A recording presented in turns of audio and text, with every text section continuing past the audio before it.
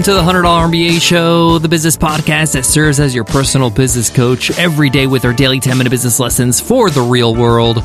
I'm your host, your coach, your teacher, Omar Zenhom. I'm also the co-founder of the $100 MBA, a complete business training and community online.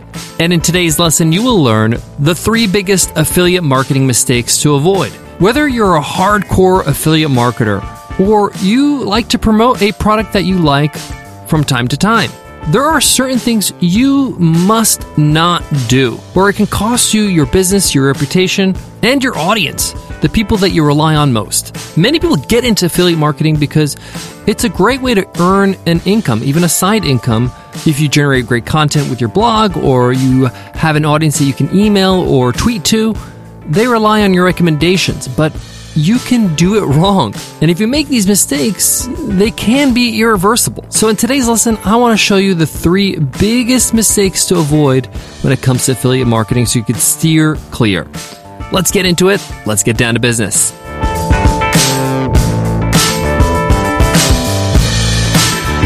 Today's episode of the $100 MBA Show is brought to you by the Exploding Topics Tuesday newsletter. This newsletter is super cool and it's free. Every week, they send out 5 topics that are just starting to take off, plus insights and analysis, which means you can create blog posts, YouTube videos, podcasts, or even an entire business around these trending topics. Forward-thinking companies like Slack, Apple, Casper, and Shopify are subscribed to the free newsletter. And if you want to check it out, head on over to explodingtopicsnewsletter.com. That's explodingtopicsnewsletter.com. Affiliate marketing really exploded about a few years ago, and it actually really became popular in the blogging community first. Health bloggers, business bloggers, financial health bloggers, business bloggers, personal finance bloggers. They would grow an audience, they would write great articles, but they would also make a lot of money through affiliate marketing, through recommendations, through their resources page, through joint ventures, through joint webinars.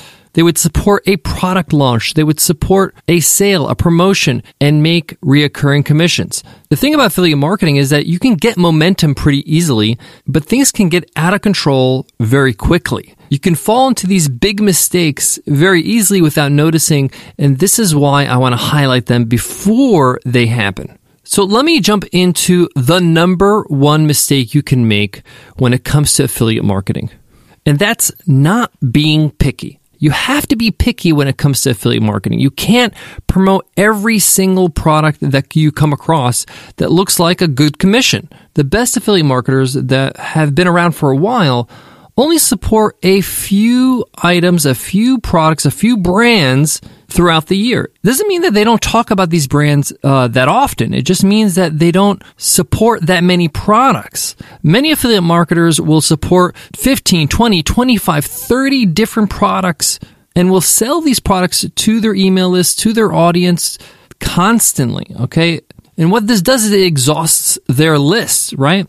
It also dilutes your recommendation. If you think everything's great, then it's really not a recommendation. And it really doesn't allow you to really focus on certain products and highlight why they're good and offer great bonuses and tutorials on how to use them. The best affiliates do this and they win. So in my opinion, you should not be promoting more than 6 products in a given year. That doesn't mean, again, that you do not talk about these products that often. You can run promotions and sales and promote these 6 products a couple times a month. You could dedicate a month, you could dedicate 2 months for each product throughout the year. Let me give you a practical example. I'm not a big-time affiliate marketer. We have brands that support this podcast as sponsors, but in terms of emailing our email list and doing webinars and really pushing a product with our affiliate link to make a commission, we've only actually done this a handful of times. I believe only 3 times in my over 15 years of online business experience. But in those 3 times, because I don't do this that often, I've had huge wins, huge gains, and it's been incredibly successful for me and obviously the company I'm affiliated with. And every time I've done it, even though I'm not a big affiliate marketer, this is not what I do, right? Only did it 3 times in 15 years. Every time we are the top affiliate for that launch, for that brand. And it's because people trust our recommendations because we don't give a recommendation willy-nilly. Now, I'm not saying you have to be as conservative as we are because that's just not where we make our money. This is not our business model. We really create products and services, and that's how we make our money. But the point is less is more. So be picky. Mistake number 2, not providing any other content other than your affiliate offers.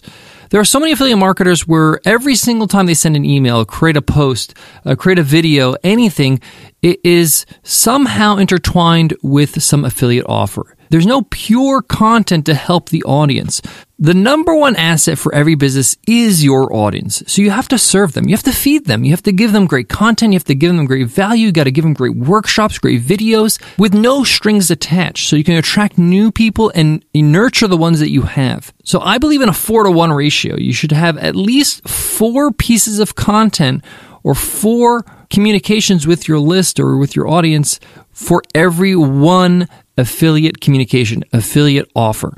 When somebody gets an email from you, they shouldn't just assume, this is so-and-so. This has got to be some sort of affiliate sale they're doing.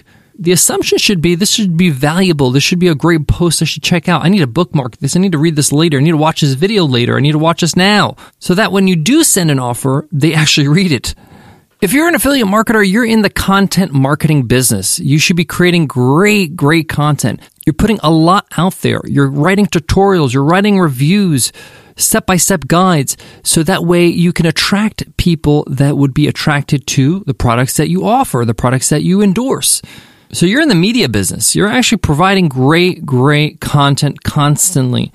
And you're serving those great readers, great viewers, great audience that you have with this content and then saying, hey, if you like what I wrote about this, you're going to love this product that I recommend. 4-to-1 ratio is my recommendation. Big mistake number 3, not being a customer yourself. One of the biggest mistakes affiliate marketers can do is to endorse a product they don't use themselves, that they don't actually consume and pay for. If you're recommending a product, you should be using it, and you should be using it to the point where your customers know you're using it. And this is going to also help you with number 1, being picky, right? If you're only going to be an affiliate with the products that you use, you're going to be very picky. So if you're going to be an affiliate of an email marketing service, you better be using it for all the emails you're sending out. If you're going to be affiliate for some physical product that you bought off Amazon and you're using your Amazon Associates account, you better have that product and talk about it and give it a full review. If you want people to trust your recommendations, they got to be able to trust you and trust the fact that you actually believe in this product, that you actually have it and you're using it and consuming it and getting a return on investment with it.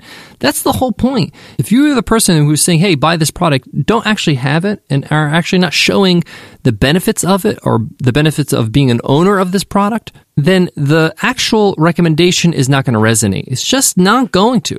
What's going to happen is that an affiliate of the same product you're trying to push, another affiliate, is going to actually get the sale because they're giving more. They're showing how they're using it. They're showing their expertise with it. They're helping people get started with it because they're so familiar with that product or service. That's a true endorsement, and that's going to close more sales.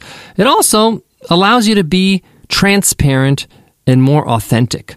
So only endorse products you actually use. Guys, I got more on today's lesson, but before that, let me give love to today's sponsor. Support for today's show comes from Podia. Are you looking to put together and sell an online course, a downloadable of some kind, or start a membership site? One of the biggest challenges in doing that is the technology. How do you put together your sales pages and your course pages and make sure access is secure and collect payment? There's so many complications and there's so many complicated options out there.